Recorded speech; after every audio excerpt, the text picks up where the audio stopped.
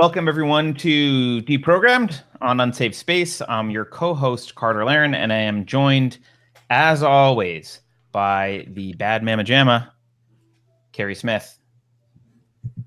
Say something, Carrie. Say something awesome. Can you hear me? Uh-oh. Carrie can't hear me, so we'll have to deal with that technical issue. But I'm sure she would say hello to everyone if she could. Let me go chat with her just a moment. Carrie, you can't hear me. Okay. I can't hear Carter. Right, but okay, Libby can hear me, right, Libby? No, one can hear me now. Libby can hear me.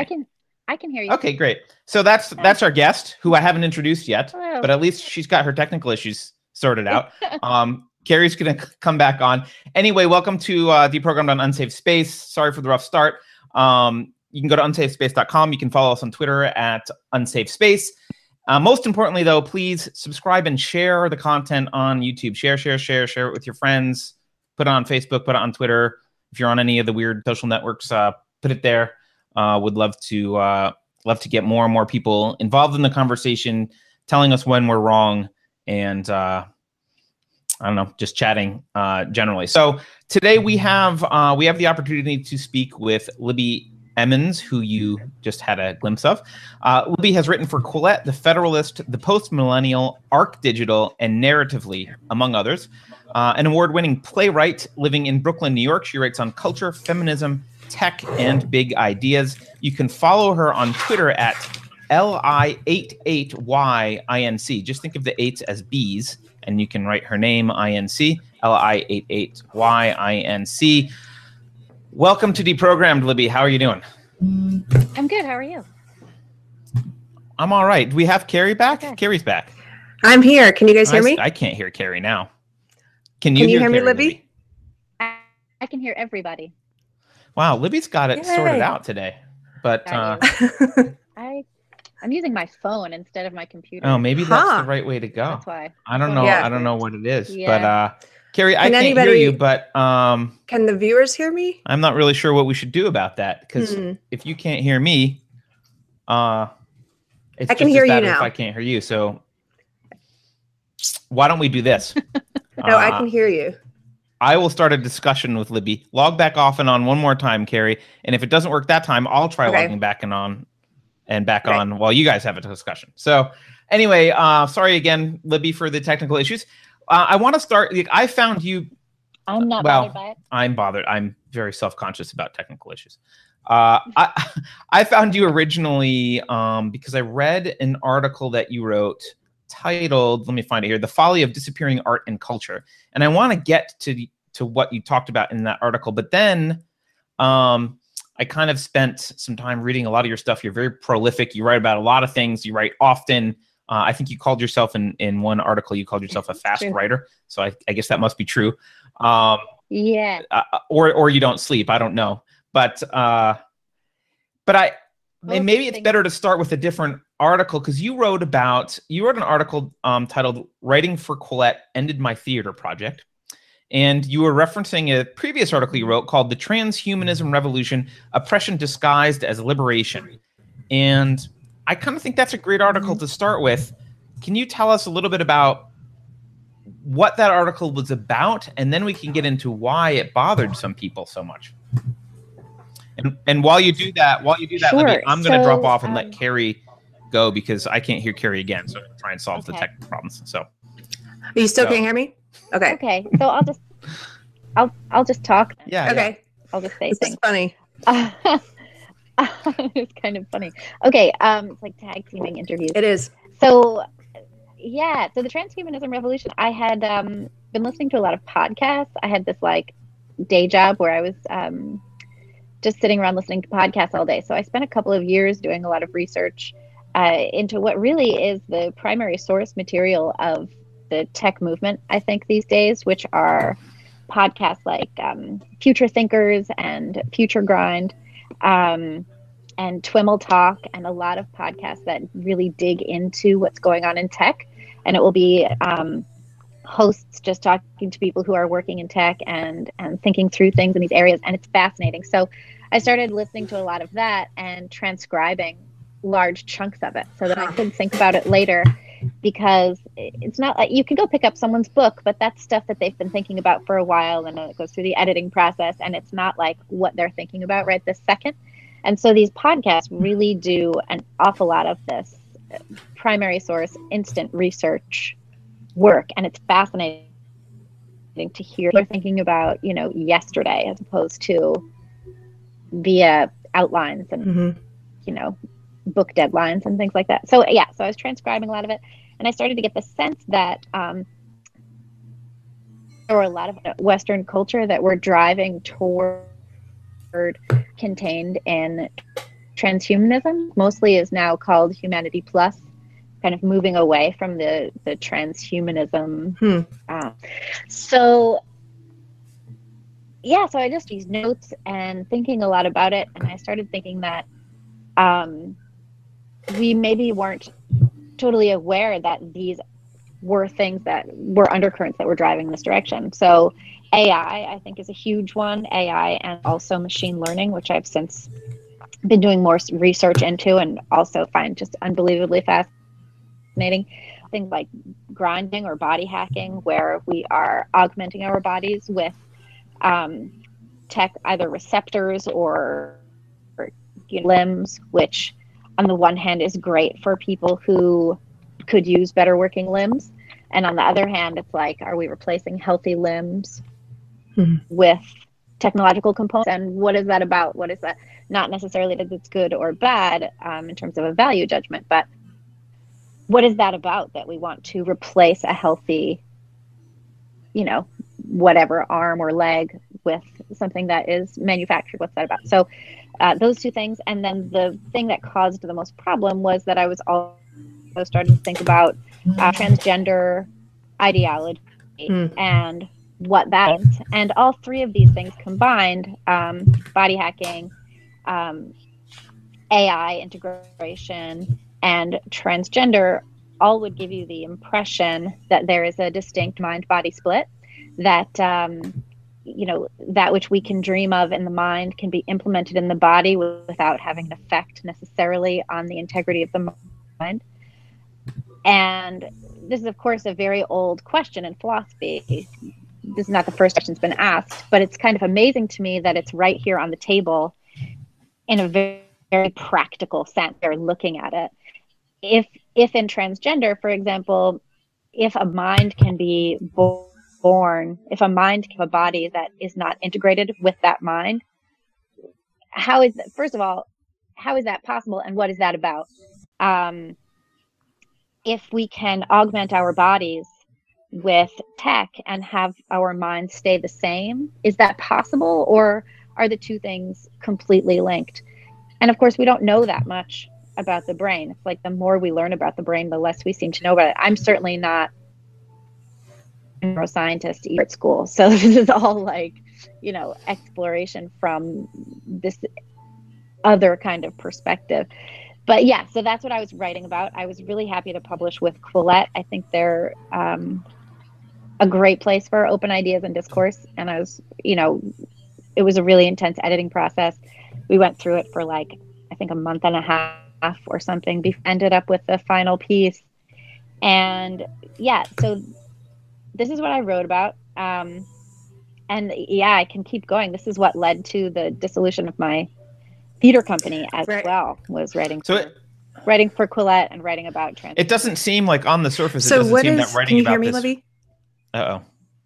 Oh, great. Okay, cool. Can you hear me, Carrie? What is I think for people who haven't, because when I read your transhumanism piece, I was just sort of blown away with some of the things that you were linking to, like some of the technological advancements.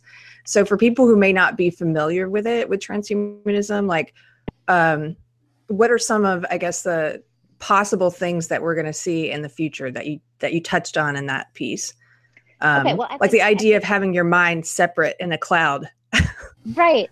So, some of the initial tenets of transhumanism when I started doing this research have changed, but what they were at the time were mostly about liberation of the human from the human being, if you will. So what would you have? There's like, I wish I had looked at it for 5 seconds. Anyway, it's there's liberation of consciousness would be the last one, but there's liberation from the limitations of the human body in terms of what we're capable of physically. There's liberation from the reproductive restrictions of the human body. So liberation from women, for example, having to be the vessels of future generations, and liberation from consciousness, which would be meaning that your thoughts and personality and who you are don't have to be connected to your human body. That's so crazy. It's crazy. I mean, a lot of this also, and what you would have now if you talk to people who were involved in transhumanism and now Humanity Plus, a lot of what they're talking about now has more to do with life extension.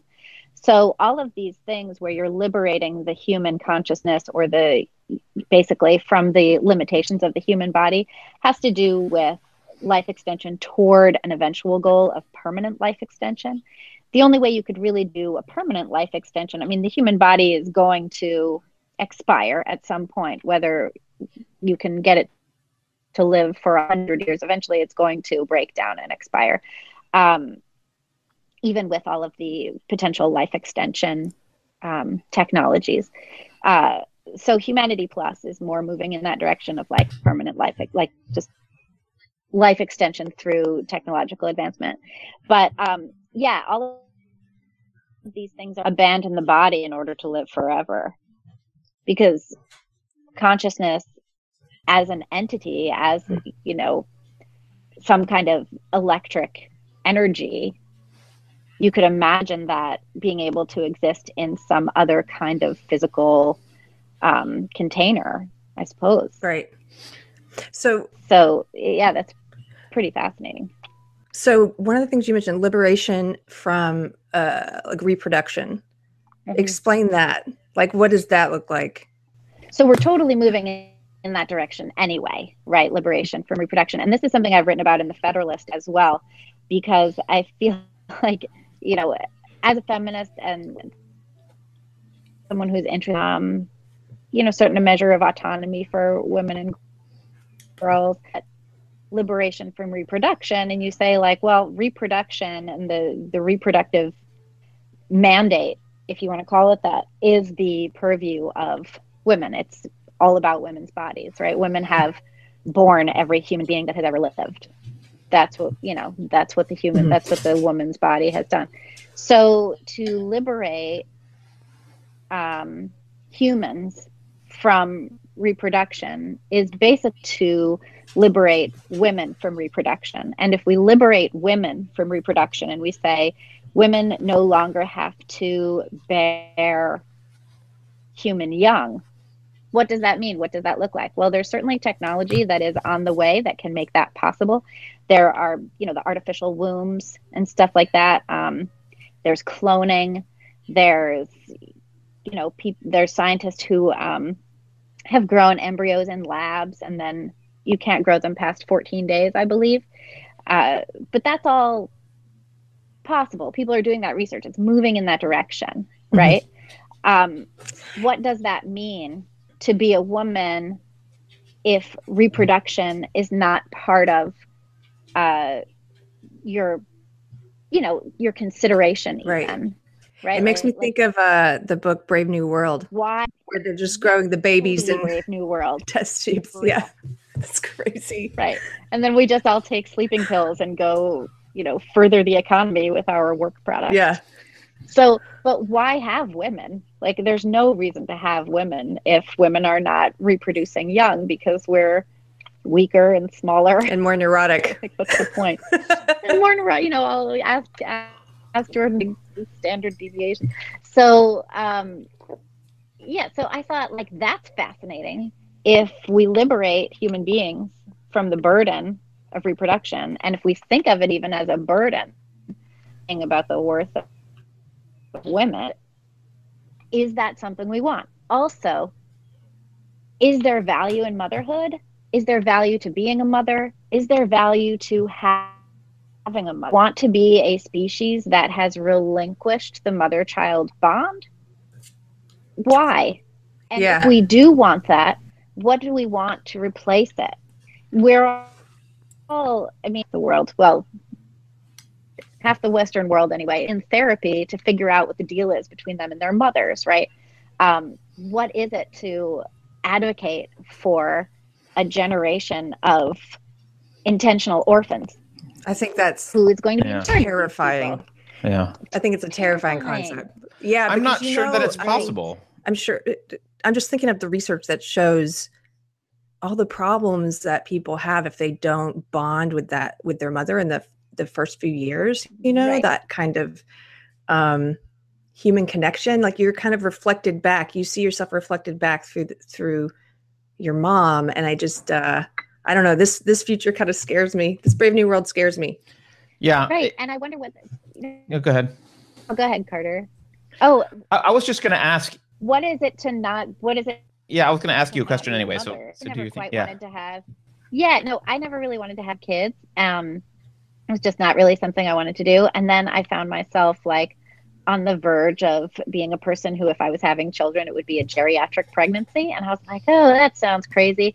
And I found that I was not able to say no to the possibility of life. I was not able to say yes to a few things being a mother. So, and I'm thrilled. I mean, I'm grateful every single day that I had a child, and I'm crazy about him. I'm for him all the time because the world is bats. But I'm really grateful for the relationship and to be able to and to guide him. So the question I was going to ask is, Carter and I can't hear. Yes. So, I know. We can't hear each other. So I'm going to play the role of once in a while, I'll jump in and mute Carrie because I'm the only one who's allowed to mute people. And then I'll unmute them. Now. I know I'm a horrible guy. I see. That's what you did. Got it. So anyway, sorry, Carrie. I know I'm a toxic masculinity at play here. I just want to ask a real quick question, and then I'll jump out and be silent for a while and let Carrie do her thing. But to me, the idea that being a mother is only carrying I know that carrying the baby in your womb and giving birth is part of the maternal experience, but to me, it's kind of arrogant to think like, oh, if we engineer our way out of that, like there's no moms anymore, like we're done, like that's motherhood. But like science shows us, I mean, not only just psychology, but even just your gut bacteria your gut bacteria are something that you get as a baby as you pass through the vaginal canal and are born. So like there's a lot more to be, and that's just, I mean, that's just a non-genetic, not really gestational relationship with your mom. But then the emotional relationship with a parent is to me, it's kind of arrogant to think that like, oh, we'll do some tech and then in a few generations we'll transition away from having parents. Like, I don't think that's as simple as we think it is, partly because we don't understand human psychology very well. I don't know. What are your thoughts on that? And then I'll mute myself and enable Carrie. Well, I think, we're still animals. We can't get away from the fact that we're animals. And we are as much our physical bodies as we are our mental capabilities. There's not really, I just don't see how there's really that much distinction between the mind and the body. We receive all of the information about the natural and physical world around us through our senses. What would we replace our sensory inputs with? Would it all be some sort of extrasensory AI? And if it is, who's making that tech, and what are their biases, and what are those biases going to be telling us about the world around us that we don't even know what those biases are, at least with our own biases. And it's certainly true also that bias is not necessarily the worst thing in the world. We need biases. We need to be able to snap judgments about why not to step into the street right away, about depth perception, even about like hungry lions or whatever it is, about like crazy people. It's like, I live in New York City. If there's a person ranting to themselves, if that's what they appear to be doing, I tend to get on a different subway car. That's a bias. I'm biased against that person. It's also rational, though. I mean, because it's a little rational. But if I didn't have the spidey sense to say, or if I didn't have the experience of my senses, how would I know not to go stand next to that guy? Do you know what I mean? Right. Like, we need to have some basic information about the world in order to navigate it. But we don't necessarily need other people's buying manufactured tech that are then giving us information that we're not even aware that it's giving us. And that's driving our thoughts and driving our actions, and reprogramming us according to some other set of biases where those people don't even know what they're buying. That's a really good point. It's just really compounding. Right. So if I've got an input that's like, hey, that creepy dude is fine because the input was designed by Google and they think there's nothing wrong with that set of parameters, then my spidey sense is not being tripped when maybe it would be if I had my complete senses. And we don't understand how any of that works anyway right now. Right. So, and this is also something that radical feminists have been talking about recently, and I've recently been dealing with a lot of like feminism and women's rights stuff. Like, I went to a talk with Sheila Jeffries last Friday, and then I went to a panel at the UN about the dignity of femininity, motherhood worldwide, and things like that. And there were some articles recently in the Federalist talking about like drag queen story hour at libraries, and what's been like, it's sort of like, so children will be approached by drag queen at story hour and be a little creeped out, because if you're not in that world necessarily, you're not really aware of ideas about self-expression and the freedom that comes from that. Certainly have drag queens at all. But if you have a toddler who is like wary of someone that they can't identify and picture, and you're pushing the child towards that person and saying like everything's fine, that's sort of an issue that people are talking about. I haven't really made a thorough study of that, but it does have something to do with innate biases and what that means, and like at what point should you be trying to get someone to overcome their innate biases? Is that a childhood thing that's better left for an adult? I don't know. It's interesting. Like, my son definitely wants to talk to everybody on the subway. And when he was a toddler, he did too. And he's just always having questions about people's appearance. And I just never know what to say or how to deal with it. It's kind of like, well, we're all here on the subway. We're all perfectly equal on the subway. Like, that's what we're doing here. But it's interesting to see kids react differently to people that they don't necessarily recognize. How much of that, it's just complicated. I don't have a good answer for any of that. Well, I mean, it's interesting. But it's certainly out there, and we should think about it. Yeah, you're making me think of so there's a guy named Gavin DeBecker who does a lot of security stuff, and he wrote a book about actually helping children to understand, because we used to say like stranger danger, like avoid children, and his argument was no, you've got to like you've got to teach them to be able to understand their kind of spidey senses that you were talking about, when like, why does someone feel weird, or why does the situation feel weird, or why is this person creepy but that person not creepy? And it's something that he talks specifically with doing, like forcing your kid to like say, okay, you go pay and interact with this clerk, right, instead of me, or you talk to this person, and then having a conversation afterwards and be like, how did you feel about the person? Were they weird? And that's something that I think would get lost in this. So is this what got you in trouble with because I want to this is all very interesting, and I could geek out on this with you forever, but what got you in trouble? Like, why is this so bad? Okay, so I published the article in Quillette in July 2018, and then I had started a theater company. I had a theater company for a very long time called Blue Box Productions that I ran with David Marcus, who is my husband and who's on staff at the Federalist, and another friend of mine who asked me not to ever talk about her on social media or anything, so I won't.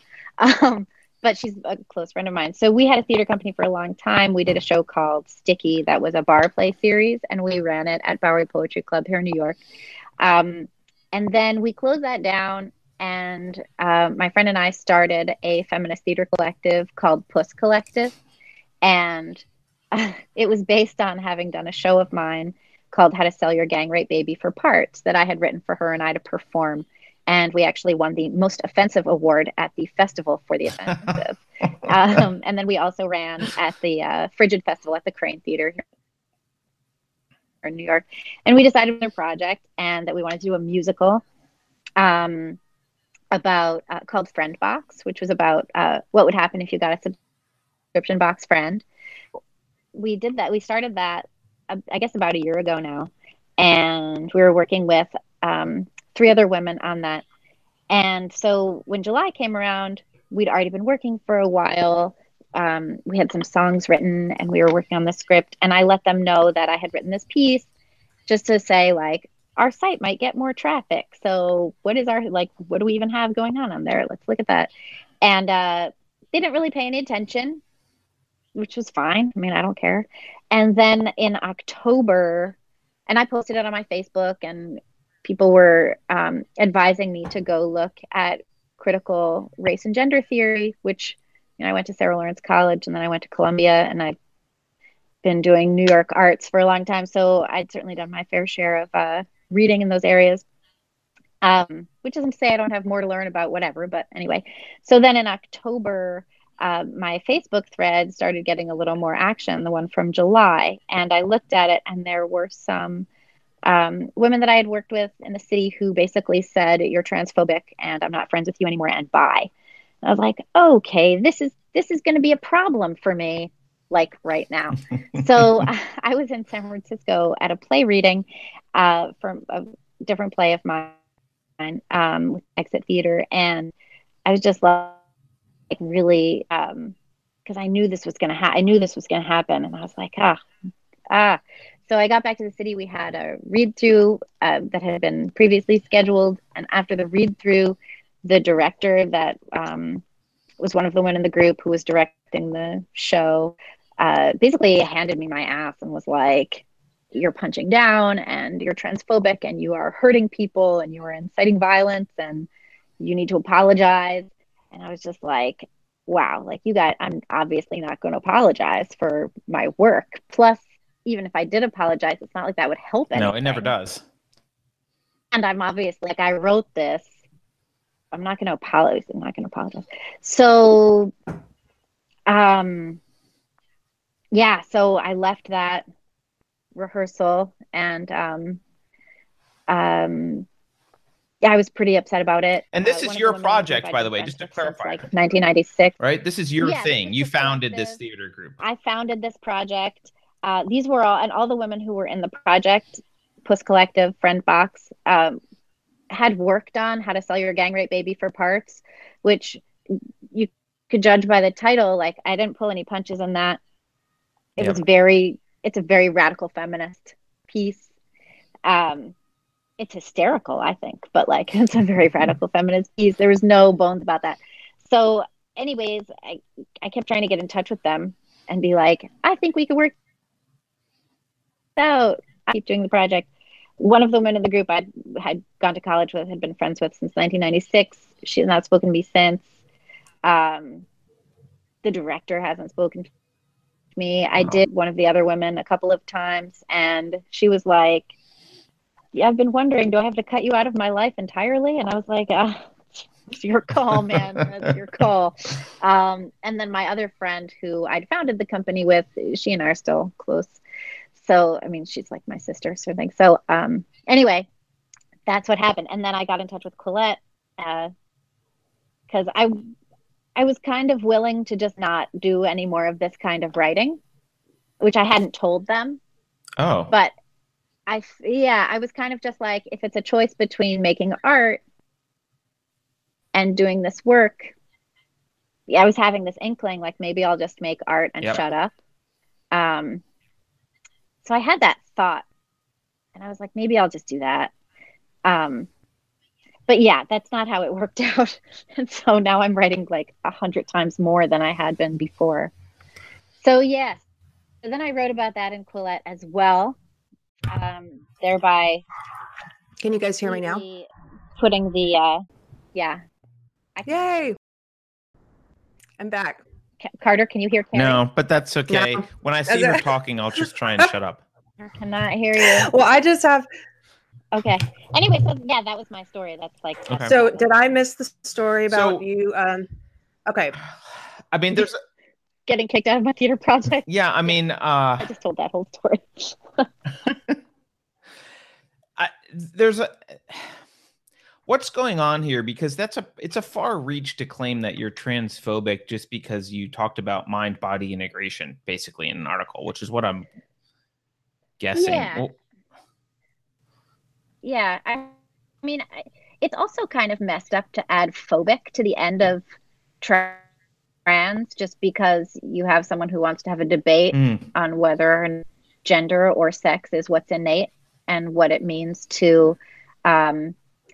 say that you are born in the wrong body. I mean, the other thing too that's so interesting about trans is it's basically the idea with who you are is at odds with who you are, right? And that's a new development in the train of human thought. We should acknowledge that. The feminist movement of the 20th century was hey, you're fine just how you are. You're fine short. You're fine with small boobs. You're fine with long hair. You're fine with short hair. You're fine with big feet. You're fine if you want to wear dresses. You're fine if you want to wear Oxfords. It's fine. Like, you're good. Please stop trying to conform to every random standard of beauty that comes along. You don't have to do that. And then with the idea of trans basically entrenches gender stereotypes for men and women.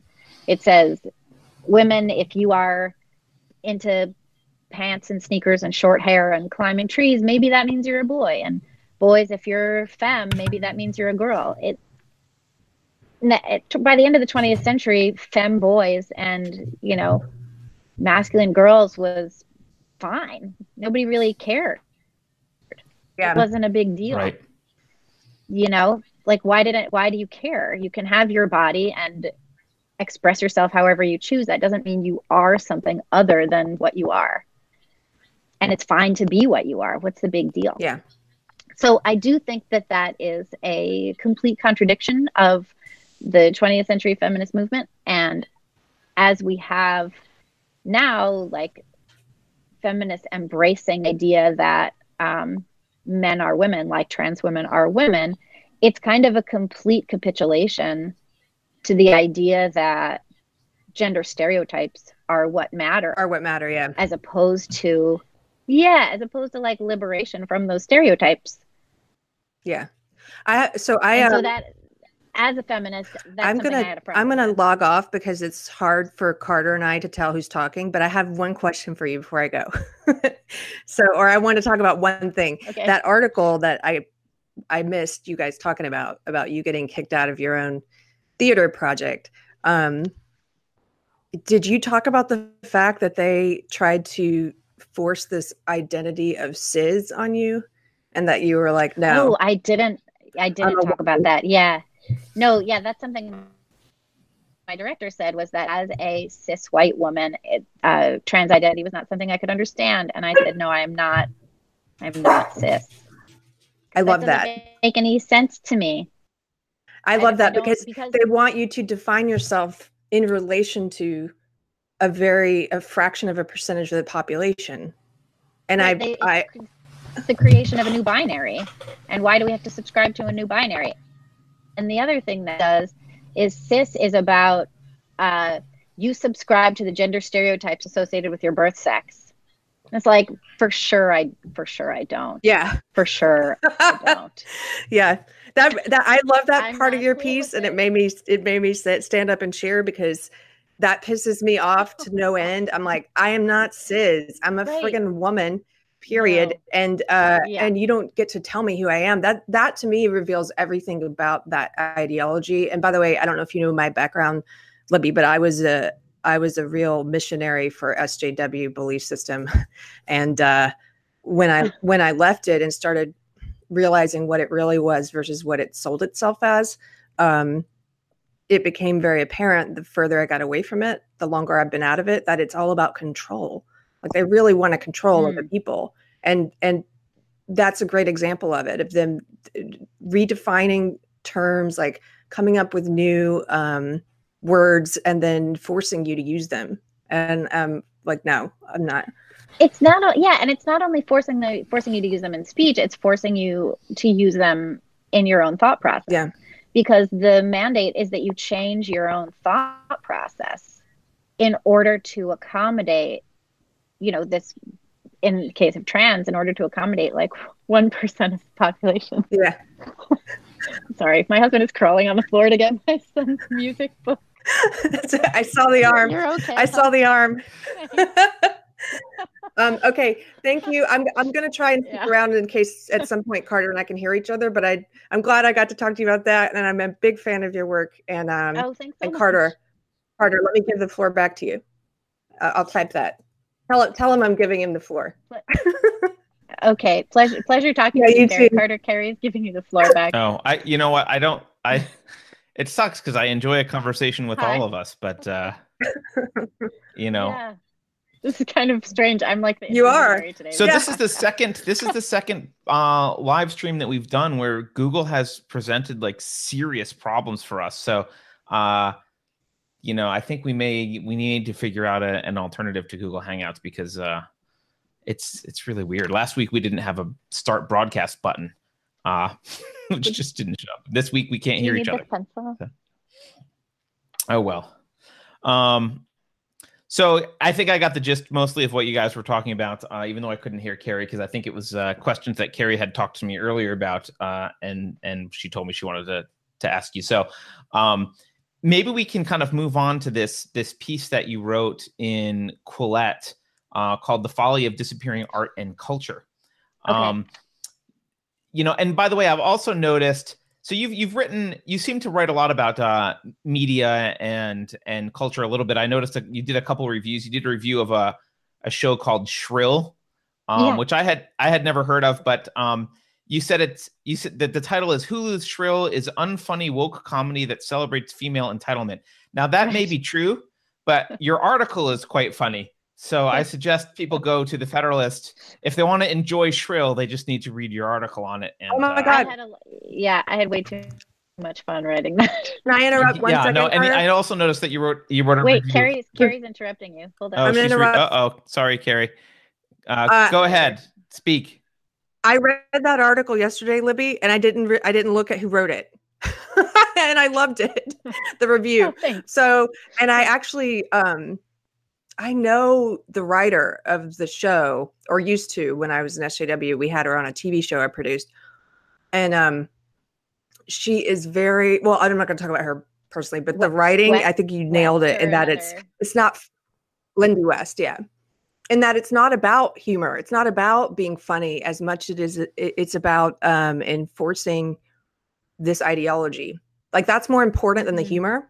And I think a lot of comedy, I used to work in comedy. I think a lot of comedy has become that way now, where it's more, they put the ideology before laughter. So okay. That's a lot of stuff is like that. It's a bummer because it's like edutainment. And it's like, I'm not looking for comedy to educate me. Yeah. No, I'd like to laugh. Yes. I'd like it to be funny. Yeah. Okay. Thank you, Carter. I'm done. Okay. I'm done. Carrie's done now.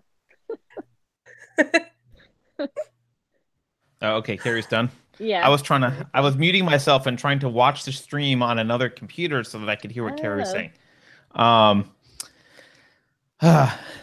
So yeah, I assume that what you just spoke about was the woke comedy phenomenon, which Carrie, of course, knows a lot about, has a lot to say about because she used to manage comedians. And it's pretty ridiculous. But hey, instead people can read you and they can laugh about the unwoke comedy. And also I appreciate you writing about the Russian doll show and calling it a Gen Xer show, which I hadn't really realized as a Gen Xer myself until you wrote about it. And I was like, oh yeah, It is a very Gen X show. Yeah. Well, Ada Calhoun had written an article in O magazine about Gen X women midlife crisis, and it seemed really apropos of Russian Doll. Since then, I've also read an article about how Russian Doll is like the addiction cycle, and I thought that was interesting too. I really just thought that, yeah, I hadn't thought of that, yeah, because she just keeps waking up in the bathroom, splashing water on her face, and things kind of spiral out of control eventually, right? Like they get worse and worse and worse. Right. Yeah, I thought that was fast, and she like delves into her child. I liked the show a lot. I thought the acting was terrific. One of the actresses went to my grad school, and she was terrific then. She's terrific now, and I think Natasha Lyonne is great. Yeah, I loved that show. It was sad. It was a sad show, but I thoroughly enjoyed it. Yeah, I mean the ending was frustrating, as expected, I guess, but it was a fun show. So we can talk pop culture shows too, but I want to respect the audience. I promised we'd talk about Mark Twain and The Simpsons. So okay, and Michael Jackson. And Michael Jackson, yeah.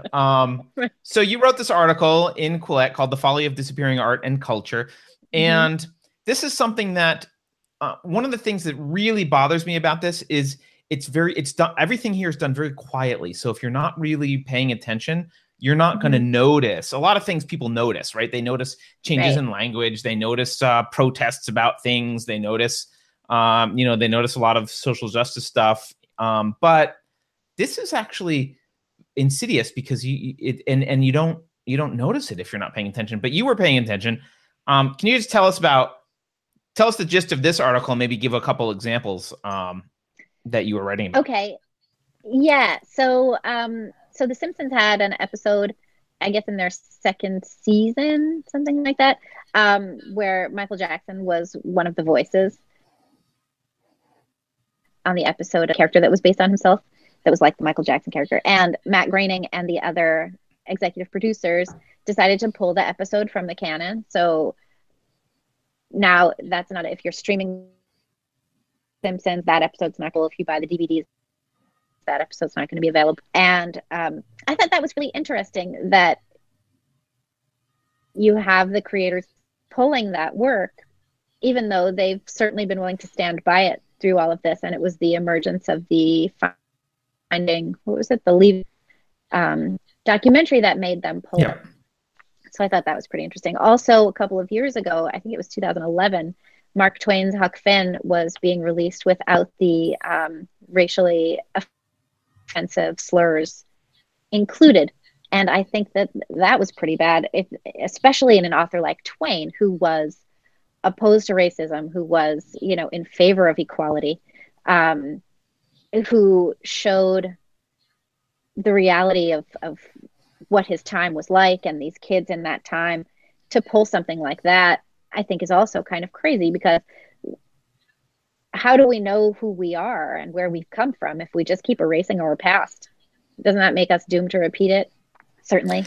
So you described like rose-colored glasses, right? Looking at your past with rose-colored glasses. Yeah, because I think that what we're doing is we're taking critical race and gender theory and we're applying it to everything in the past as well. And while it certainly is a useful way to look at things, it can't be the only way we look at things. We have to be able to look at things through a variety of perspectives in order to get some sort of synthesis as to what we think and what reality is. And if there's any kind of objectivity out there, it's not because we're going to look at things with one perspective, but because we're going to look at things with a variety of perspectives and come to, a synthesis of that. Yeah, and Michael Jackson, to me, that one of the important things about Michael Jackson, it's not just that he was a child molester. And by the way, I haven't seen the documentary. I'm going off of rumors. I'm not going to say I know that for certain, but let's assume that's true. It's not necessarily just that's outrageous. I mean, that's obviously outrageous, but it's that he was so visible and public and no one noticed. He worked with all these people and he was embedded in the entertainment industry and still was allowed to participate. And it's almost, to me, like, you could try and go erase everything Harvey Weinstein has touched too, but it's important. I think it's important for us to have the understanding that these people get away with this stuff. And there's people around them that are letting them get away, or looking the other way, or maybe not looking hard enough, or not noticing things. And if we just start erasing them from culture, I think we'll just become more naive as a culture. We'll be, if you look back and you're like, well, gee, no one ever did anything wrong or said anything bad because all of our history has been whitewashed. We'll really be we'll be really shocked when an evil person comes along. Right. I mean, the other thing too that happens that I think is important to look at, and through the lens of the, critical race thing, is like, so we have all of these artists throughout history going back to, forever. We don't know a lot about everybody's personal life. And so even if the art from I think the recent thing was like, apparently Dickens was not such a great guy. And it's like, oh, that's so shocking that Dickens wasn't such a great guy to his family or whatever. But it's like, what we have is the work of the dead white men, if you will, continuing to stand, because we don't know a lot about their personal lives and how they treated people, or because we forgive them the error of their era. And then what we're doing is we're saying, hey, 20th century artists, women, African Americans, people who overcame systemic bias and who overcame misogyny and all of that stuff to achieve and to express themselves and to make great work. We're holding them to these standards and saying, like, you're the ones who are responsible to uphold the best humanity has to offer, both in your work and in your personal life. And we know that Michael Jackson's dad was a tyrant. So, the same with Bill Cosby. Bill Cosby and himself, which is one of the greatest comedy specials of all time, comedy albums at the time, for sure. He talks about how he was beaten as a child, and he makes light of it, which I experienced abuse as a child, and like, I've made light of it, like, it still sucks, whatever. But like, the thing is, and I'm not saying that because something horrible was done to you, that makes it okay for you to do horrible things to other people. But there has to be some level of understanding for these artists who really tried their hardest and achieved amazing things in one area of their life, and were not able to live up to our best expectations for them in all of the other areas of their life. Who is? Look at our great political leaders. Look at all of the great people that we have adored. What is it that they have offered their soul, they have offered their artistic expression, and they have failed drastically in myriad other ways. Of course they have. Of course they have. How can anybody be an ideal at everything? How can we expect this of people? We have to, I think, and maybe it's because, I'm sure that I'm a terrible person in a variety of ways. I'm sure that everybody is. And it's like, I go out there and I really try and give my best in all areas. And sometimes I yell at my kid, and then I'm just like, I'm so sorry. I just yelled at you. I'm really sorry about that, or like, whatever it is, step over a homeless. That's horrifying. That is horrifying. Or you bet shops or iPhones and you ignore it. We ignore the migrant laborers who are paid pennies or whatever they're paid now to pick grapes and strawberries. We don't pay any attention to that. We go about our lives every day ignoring the tragedies that are going on at the border, or ignoring the, and who are just murdered all around the world, or whatever horrible fun. Aren't we culpable for them because we are not paying attention, because we are not engaging with that in some level? And if we are, then oughtn't we give forgiveness? Oughtn't we find some way for grace for these people who have given us so much and taken so much and destroyed so much? But like, I don't know. Maybe it's just no. I agree with you. I think you've hit upon exactly the problem with trying to erase things from our history because we find out that a human is a human. Do you know what I mean? Like, yeah, we are monstrous. What Michael Jackson did, if he's a pedophile, that's monstrous. But at what point do you I mean, where do you draw the line? Because we're all capable of great evil. And I'll tell you, like a lot of these comics, I worked with some SJW comics. They speak the right politics, but if you were to judge them based on how they treat other people, or then we would be getting rid of their art as well. Like a lot of, I don't know. We'd have to get rid of everything. I mean, and I was really shocked to discover that Anne Sexton, who was a poet that I loved, sexually molested her daughter. Like, wow. I didn't know this, and I found this recently, and I think I mentioned it in the article, but like, what a horror.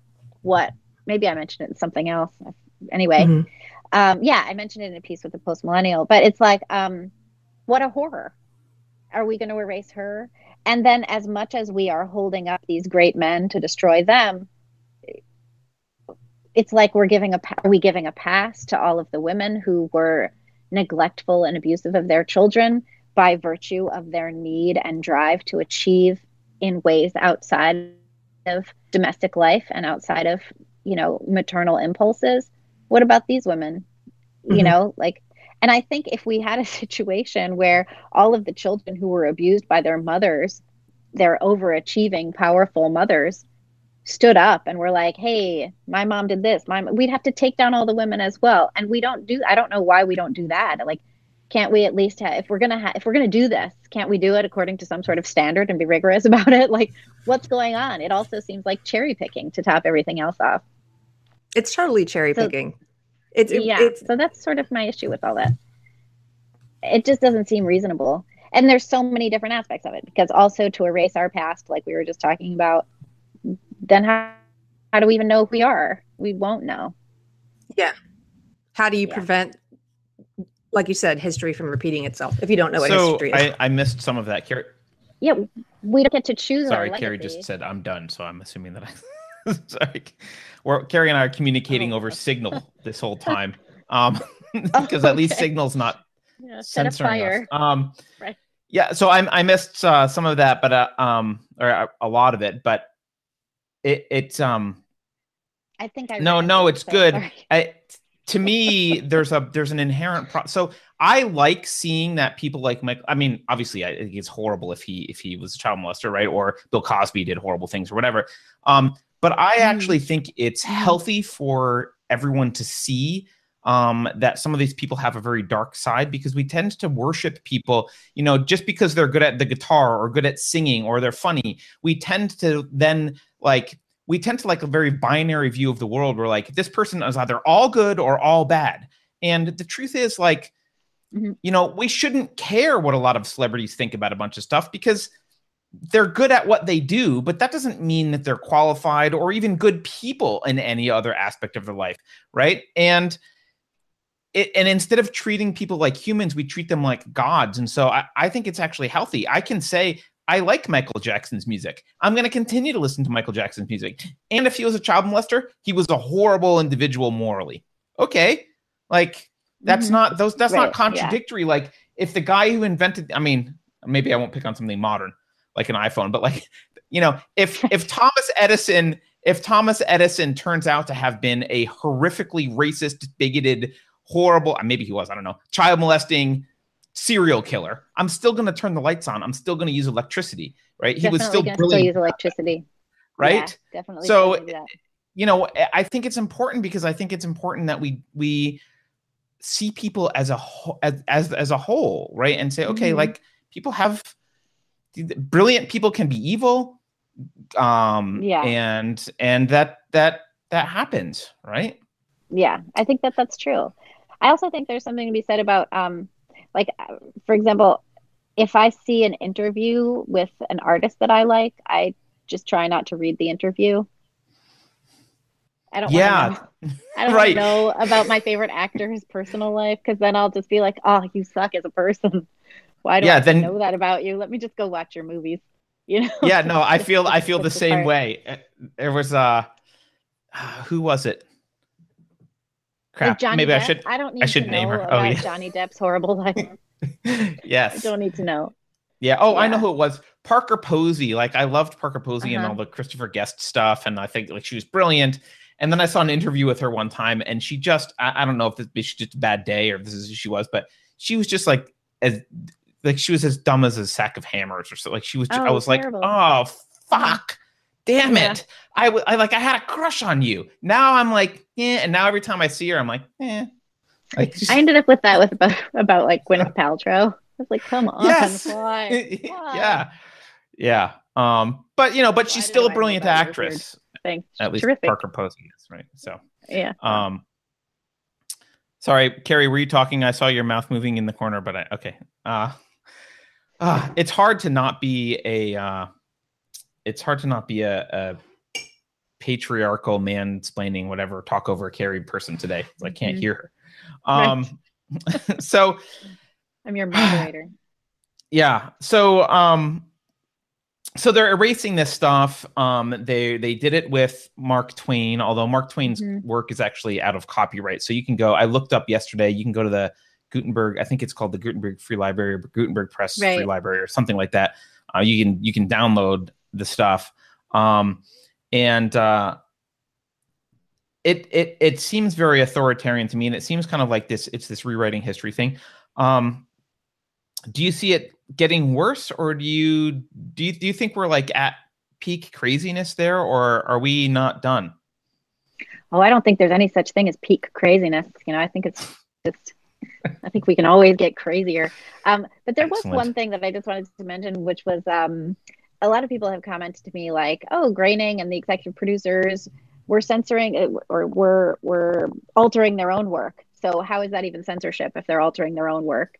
And I don't think it matters who's altering the work, whether it's the artist or not. I mean, artists have written retractions of novels and stuff like that for years. Right. Like, yeah, that happens. And I think that it's still part of the same impulse toward authoritarianism, whether the artist is self-censoring themselves or whether they're being censored by an external force. There was this thing yesterday that I actually wrote about. Was it yesterday? I don't know. That I wrote about with Barrett Wilson at Post Millennial about how Jordan Peterson's books have been wiped from one of the bigger bookstores in New Zealand following the attack in Christchurch. So crazy. Jordan Peterson. Yeah, like what does he have to do with the attack in Christchurch? Really He's about as related as Chelsea Clinton. But okay. For real. Yeah. So that didn't make any sense. But people were commenting on that saying like, a bookstore has the right to do that. It's just part of commerce. It's just economic. That's how censorship works. Right. There's first of all, New Zealand doesn't have I don't know what if they have amendments and things like that, but they don't have freedom of speech, which can be done by the government. Yeah, only the U.S. has the freedom of speech codified. So weird. We're such weirdos. I know. So, I'm into it, but so there's violation of the First Amendment, and that is something that pretty much only the government can do. But censorship can be done by anyone who has that kind of power over words and artwork. Yeah. So, yeah, and that's weird too, right? Like Peterson doesn't have anything to do with that. Yeah, and there's a difference. But they think that if between saying like, yes, I think that the bookstore should have a right to do that. But I don't think they should do it. I think those are two very different things. Right. Yeah, I think the bookstore has a right to not carry Jordan Peterson's books. And I think they're wrong for censoring them as a result of the New Zealand shooting. Exactly. That's how I feel about the Simpsons thing. Do they have the right to remove their work? Sure. Should they do it? No. Right. And that's the distinction. Can we actually this is it's reminded me of a couple things, but really quickly I wanted to point out something before I forget about the previous conversation about kind of censoring older work like Mark Twain or that kind of thing. What's interesting to me is we're willing to whitewash Mark Twain, right? So now when people read Mark Twain, they won't see any use of the N-word or whatever, right? And so we're kind of willing to whitewash certain people and pretend like this is the era wasn't what it was and that those words weren't used or whatever it is. We make it look nicer and prettier. And more up to today's standards, I guess is a better way to put it. Right. But we're totally willing to look into someone's tweets from 5 years ago and like call them out and ban them when words were like things actually have changed in 5 or 10 years. Like, oh, you used to be able to make these jokes, but now you can't make those jokes. And so we're going to go back in history and like, why not whitewash my Twitter account then? Like, oh, that's bad to say now. Well, then like just pretend I didn't say it. but that's not allowed. It's a weird double standard. And I think you kind of were alluding to, or maybe you said this more directly and I missed it, but you were kind of alluding to the fact that like it holds these modern artists to a higher and unrealistic standard. I think that's right. I think it does. Because we're supposed to know better. It kind of reminds me of like on Star Trek when like in the Next Generation when they'll go to some world and they'll Thank you for being a geek, but okay, go ahead. Oh, it's okay. I'm unapologetic about that. Yeah, no, I've seen all the episodes. Go ahead. Yeah. Yeah, in a while. So, but they'll like go to some world and they'll be like, oh, we have to respect their custom. Like the one where Winchester from MASH, whose name I don't remember, and he's like gonna have to commit suicide because that's the custom, even though Troy's mom falls in love with him. In the end, Picard is like, oh, we have to respect their custom that you just kill yourself at 65 and we're just gonna be party and respect their custom. And it's like, okay, on the one hand they'll do that, but then they'll land on other places and then they'll hold themselves to these standards. So they'll do that. Okay. Respect the custom. Winchester has to kill himself. But then for their own purposes within the Federation, they'll, wipe out superstition and try and wipe out religious bias and things like that. And it's like, what makes the Federation so much more woke that they should eliminate all of these things from their culture, but they're going to uphold it somewhere else. It's kind of weird and condescending, and it indicates to me that they don't. It's weird and condescending. It indicates to me that they don't actually view those other cultures, those other planets as. I can't believe we're having a serious discussion about Star Trek. It indicates to me that they view those other. There are only serious conversations. But it indicates that they view the people on those other planets as subhuman in some way, because. Not equipped for because where you to understand that. Yeah, you should be like your culture. You should obviously. I think you should strive to make your culture moral. And if you're doing things like killing people, for speaking out, or because they're a certain age, or what they look wrong, or do the wrong, sleep with the wrong person, or whatever it is, those are all bad things culturally, and you should weed them out. And then when you encounter in a culture who still has some of those practices, your goal, I would think, should be to like educate them and assume like, hey, by the way, we figured out this morality thing a little bit better than you. You shouldn't be, killing gay people or whatever it is that they're doing, right? Right. Right. But we don't. We're like, oh no, that's your culture. I'm sure you couldn't understand us, and you're just backwards, and your gay people don't really matter to us because they're not our gay people. So throw them off buildings. I moved from Star Trek to Islam, but that's a separate issue. Well, it's all part of it, really. But then also the other way too, if you have like what we have now, so this thing at the UN is so the UN is trying to replace the language about women and girls with language about gender, and so you have both Sheila Jeffreys and female forward Catholic women complaining about this, saying like, please do not erase women and girls and replace it with gender. But you also have like progressive social justice types saying, yes, replace women and girls with gender. So isn't that also, okay, so if that's what we're doing, if we're saying like, okay, we are going to replace concepts of women and girls with concepts of gender, and we are going to give you all of this stuff about that, and like, here's also a bunch of bags of rice.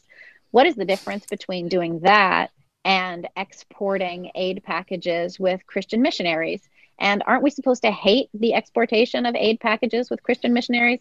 Wasn't that some sort of colonialist whatever? And now we're just doing it again, but with a different ideology. What is the difference? Like, isn't it still just the same kind of like weird value prioritization of colonialism? Right. Well, are you implying that the progressives are hypocritical in some way? I'm not trying to say that. I think we all are a little bit, right? Because I also think that Picard should have said, like, no, Winchester should not get killed. But wouldn't that be? I think he should have said he shouldn't get killed. Where are we driving? Yeah. What are we driving at? And why are there no standards by which to make any sort of judgment?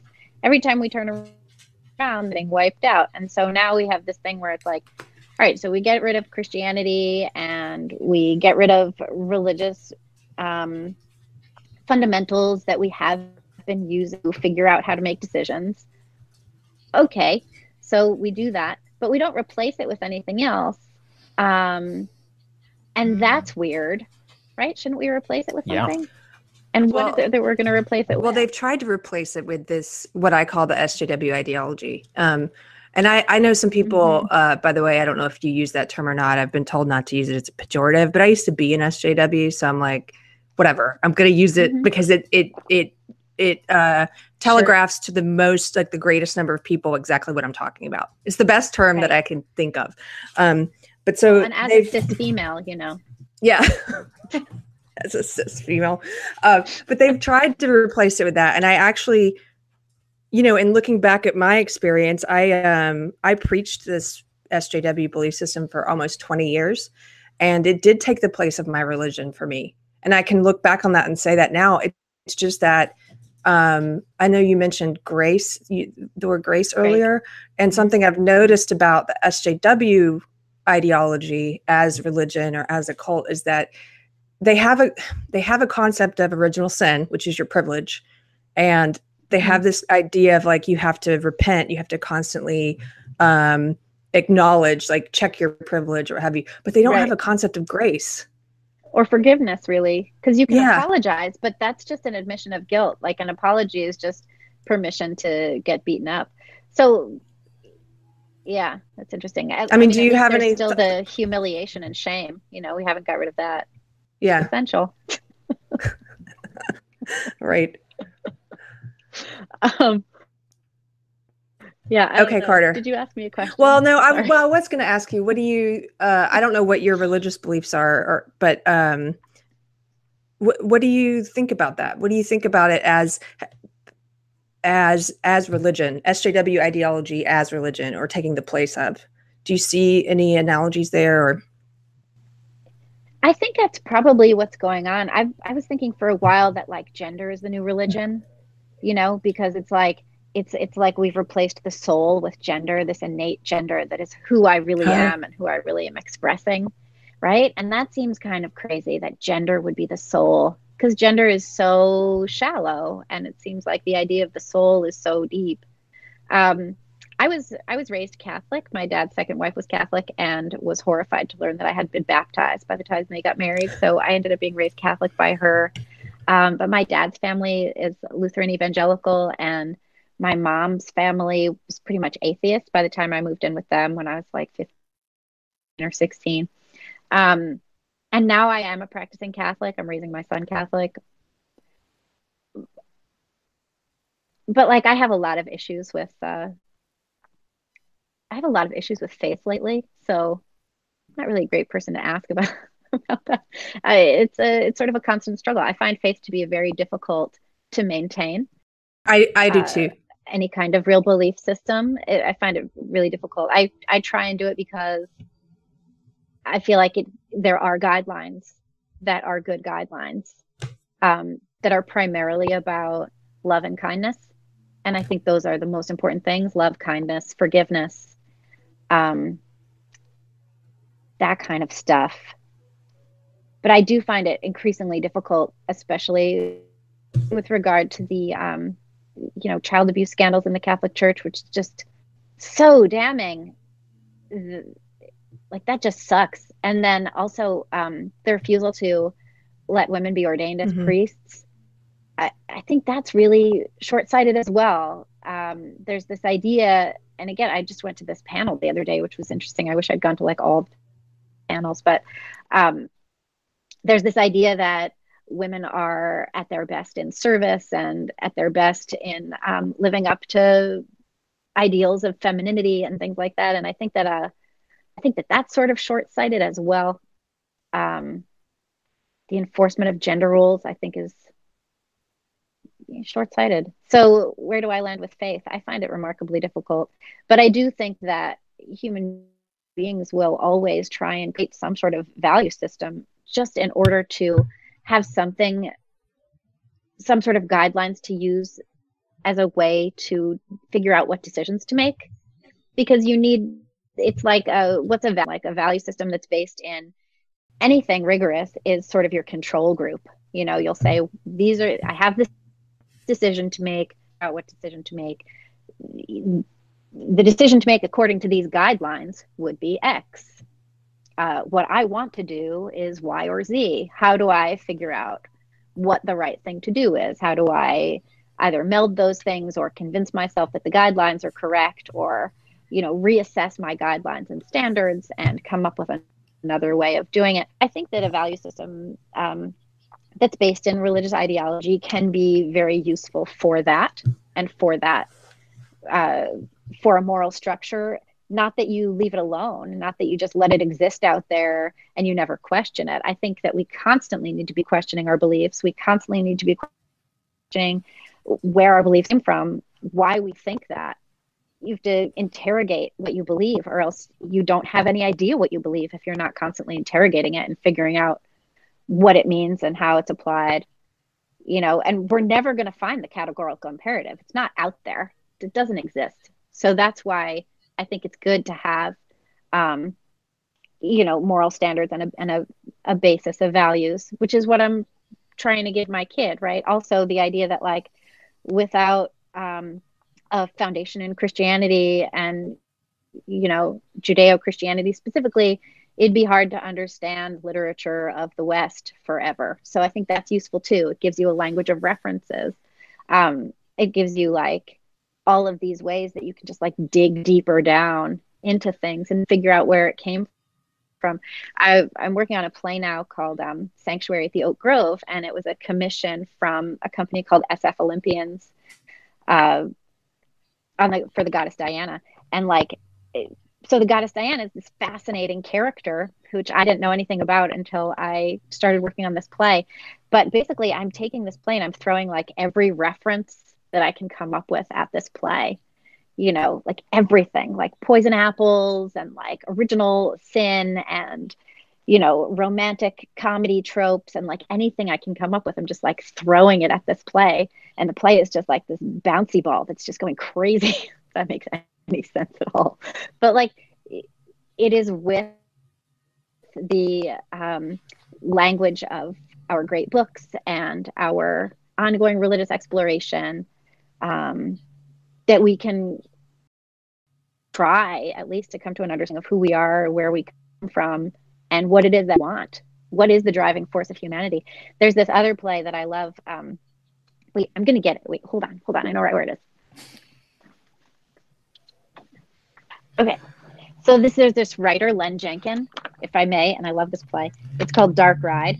And at the end, it's like 2 pages of characters saying, I'm not interested in philosophy, just tell me how it ends.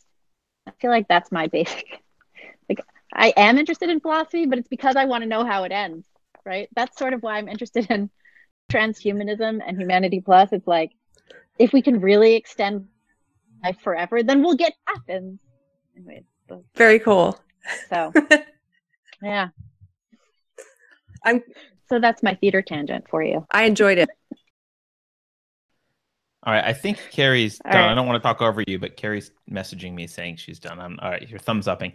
The atheist missed the conversation on religion, but that's okay. Okay. You can watch it later. Yes, I can watch it later. So actually, 2 things. One, by the way, Libby, Barrett Wilson is in the chat, and he says, I don't know the context of this because it's old, but Barrett says, Libby, it's David Ogden Stiers. Stiers. I don't know what you were talking about, but there you go. Oh, that's Winchester. That must be Winchester. Oh, okay. Yeah. The actor. I got it. Okay. Yeah. So I think maybe a good way to kind of wrap this up, because we're running a little long, and not that we can't run long, but my earbuds are dying anyway. Yeah. I'm gonna quote you because you talked about your own writing experience and kind of where we are right now in terms of the arts, and especially with respect to writing. And I love this little passage here. This is after you kind of described how you're being told, or you're trying to figure out how to not be, you were accepting kind of the social justice ideology, and you're kind of figuring out, okay, how do I not be racist? How do I be a writer that's respectful and has characters that are accurate and are not like punching down by mistake or whatever, or, you know, perpetuating stereotypes. And you write, I wasn't the only one tying myself up in knots trying to figure out if I was a racist asshole too steeped in whiteness to ever pick up a pen. And then you say, after my experience in childhood of being told not to write because what I was writing was immoral, I was getting the same message as an adult. There were things I should not write about because it was immoral. So that's where we got to where we are now. The American Indian academic theater has come to the conclusion that it is racist for a what? Independent. Does it say It Indian? says indie. Should say independent. Indie. Sorry, maybe that was Google just, you know, tweaking some syllables so it sounded different. Yeah. Anyway, you write, the American Indie and Academic Theater has come to the conclusion that it is racist for a white writer to only write plays about white people, and racist for a white writer to write plays with racial and or ethnically diverse characters. So you're basically racist for writing, it sounds like. Yeah. It kind of the same thing in the young adult literature. Oh my God, for real. That's a mess. And so that's where we are. Yeah. I wrote a young adult book, and I'm just kind of like, I'll just keep that right here on my hard drive. Yeah, now's not a good time to release a young adult book if you're a white person. So maybe soon. If you're a person, you don't have to be a. You don't. Have to that's be a true. There was the Asian woman who was yelled at because. Asian woman, and there was a black writer as well. Oh, really? I didn't know that one. Okay, so no one can release a book. Yeah, it really doesn't matter. No one can release a book for children. You're except supposed for to. Jazz Jennings, really. There's a phrase they use. They call it "stay Jazz. in your lane." All right. Well, where they're like, look, you can only write about. Okay, Libby. I don't even know what my lane is. I'm just like, okay, I'll just stay here. I think you're just supposed to shut up. My teachers are racist. Right. I'll get right on that. Yeah, you seem to be great at that. Yeah, I excel at keeping my mouth shut. So with that in mind, sorry to everyone and to our guest, Libby, for the horrible technical difficulties we're having today. It is incentive to switch away from Google Hangouts. I barely You could hear everyone just fine. I think you were good. I had no issue. Libby, why don't you tell people where they should follow you, how they should pay attention to what you're doing, where you want people to go to see your work? Okay. So I'm on Twitter with everybody else. Li88YINC, the Twitter. That's also my website. And I have a Facebook author page, I guess. But yeah, that's generally it. I think I'm writing more in the Federalist this week, hopefully. Great. Yeah. Cool. So, well, thank you for coming on the show. Really appreciate it. It was a lot of fun talking to you. Thank you, Libby. Thanks, Carrie. Yeah. Thanks, Carter. Carrie, I assume you said something which is great. I have no idea. Thank you, Google, for your strategic incompetence. It's the big tech companies. They seem to be able to strategically be incompetent when necessary. So appreciate that. Everyone, thanks for watching. Share the show, subscribe to YouTube, share the show, follow us on Twitter at Unsafe Space, and we will see you next week. Possibly.